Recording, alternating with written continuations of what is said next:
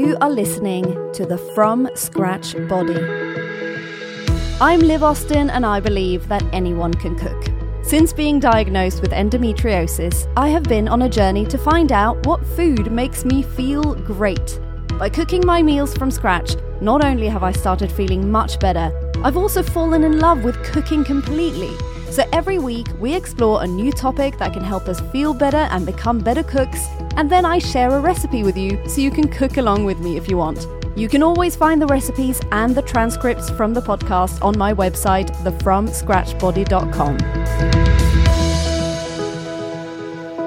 Rosehip powder can be bought from tons of different shops, online and on the high street. But why? What's the benefit and how do you use it?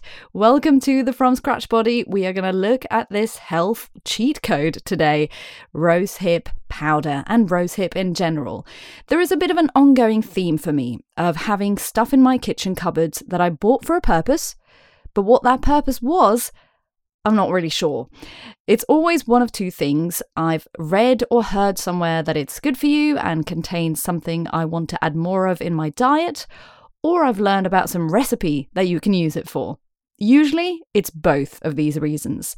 The only problem is, I often forget what the motivation was for buying it before I use it.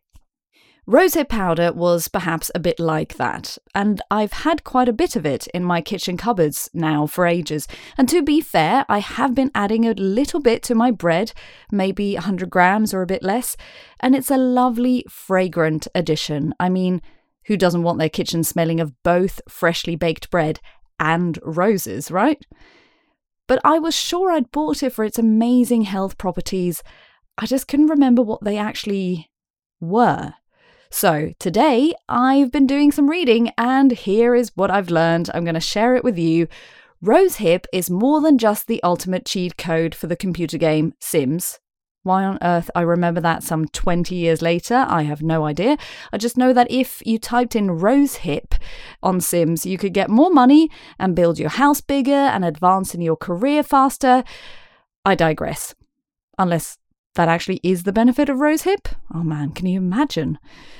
Okay, so back to the real world. Rosehip, also called the fruit of the rose, because, well, it is a round bulb full of seeds on the rose bush. You're bound to have seen them in gardens and along the side of roads. They are red, orange in colour, and it turns out full of amazing health benefits. The rosehip blooms later than the actual rose, in late autumn, in fact. It is the seeds inside the bulb that contain all the great nutrients, lots of vitamin C and fibre, as well as some vitamin A, B5 and E. A small study showed that taking rosehip powder can lead to a decrease in wrinkles, which seems to be because of the antioxidants in rosehip, vitamin C, and fatty acids. Wow, okay, anti-aging? This might be why I bought it. But there are other amazing benefits too. It can fight oxidative stress and inflammation and therefore help reduce arthritis pain, for example. I mean, reducing inflammation is amazing for so many reasons. We've looked at that tons of times with different types of food. Another study on rosehip showed that it can help with fat loss, and it can also lower cholesterol and blood pressure. Very important for me. Now, I'm kind of gutted that I've used the last bits of the bag and I'm probably going to buy some more. This is like a real-life cheat code.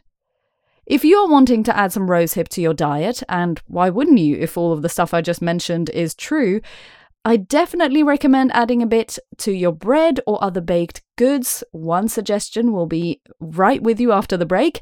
Maybe it would be nice in a cake as well, muffin or pancake mix too. I haven't tried those, but I can only imagine.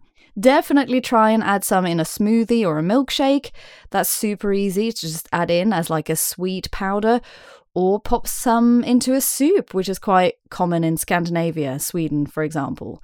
If you have any other ideas on how to use rosehip powder, or if you know of any other amazing health benefits that come with rosehip, do let me know by messaging me on the From Scratch Body on Instagram. That's it. I'm definitely ordering some more. Right after the break, we're going to do some more baked goods. I'm all about the baked goods these days. We're going to do Scandinavian bread rolls. Stay with me.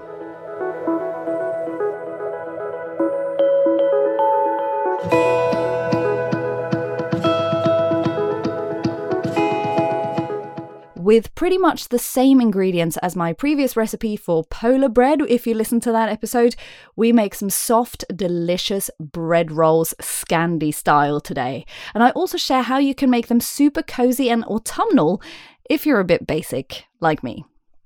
There's never a bad time for one of these. I just love these bread rolls. There's something about them, maybe the added butter and milk, or the sweetness of the honey or sweetener of your choosing, that make them slightly different from other boring bread rolls. I don't really know.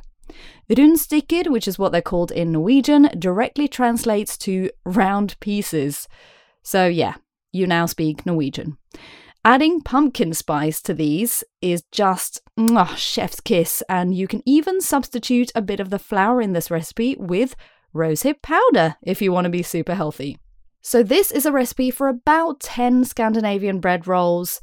You need 50 grams of butter, 300 milliliters of milk, 200 milliliters of water, 2 tablespoons of fast-action dry yeast, a tablespoon of sweetener, honey definitely recommended if you're not vegan, half a teaspoon or even a bit less of salt, 100 grams of ground oats or oat flour. Just blitz some oats in a blender for a few seconds. That's how you get oat flour. 300 grams of wholemeal flour, 300 grams of plain flour, and a bit of an autumnal bonus, a tablespoon of pumpkin spice. I do have a recipe for pumpkin spice on my website, thefromscratchbody.com. You can add that in with the flowers. It's so fragrant and super duper tasty. Optional, an egg for an egg wash on top, but you can skip this. You can just use butter, milk, oil, or water too, or nothing at all. And some seeds on top if you wish, poppy, sesame, pumpkin, or sunflower, or a mix. Again, you don't have to do this, but it is really lovely. You melt the butter gently and pour it into a bowl. Add the milk and water and mix in the yeast. Let it all blend well and settle for a minute. Add your sweetener of choice and salt, and then bit by bit add flowers and pumpkin spice, if adding, until you have a nice dough. Knead it gently, you don't have to knead it for too long, and let it rise under a damp cloth or cling film in your bowl for 45 minutes or an hour if you have time. On a floured surface, roll the dough into a long sausage shape and cut into equal parts. Then shape the parts into smooth buns that fit just inside your hand or a bit bigger. I got 10 rolls, I think, when I made this, but your dough might give you a couple more or a couple less. Put a tea towel over the rolls and let them rest for about 15 minutes. Heat your oven to 230 degrees Celsius. I think that's about 450 Fahrenheit, possibly a bit less if you're using a fan-assisted oven. Cover 2 baking trays with baking paper and place the bread rolls on them. If you want to top them with an egg wash, mix 1 egg in a bowl and brush some on top of each roll. If you're adding seeds on top, sprinkle them on after the egg wash, or milk, butter, oil, or water wash.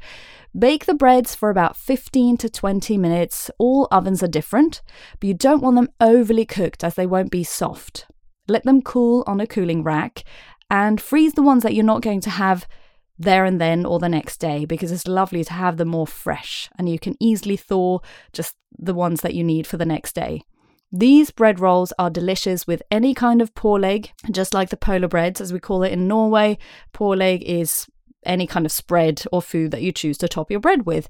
It can be brown cheese, Norwegian brown cheese, which is so delicious, or just jam, egg, avocado, cheese, honey.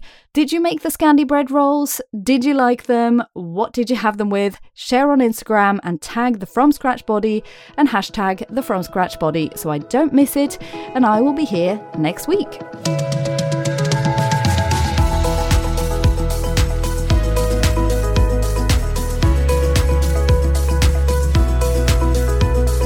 Thank you for listening to this week's episode. Remember that you can always check out the recipe on my website, thefromscratchbody.com, if you want to have it in front of you when you're cooking, but be brave and make it your own too. Also, check out my Instagram at The From Scratch Body and my YouTube channel, The From Scratch Body, for lots of food inspiration that you can totally recreate yourself. Remember, cook from scratch and your body will thank you. See you next week.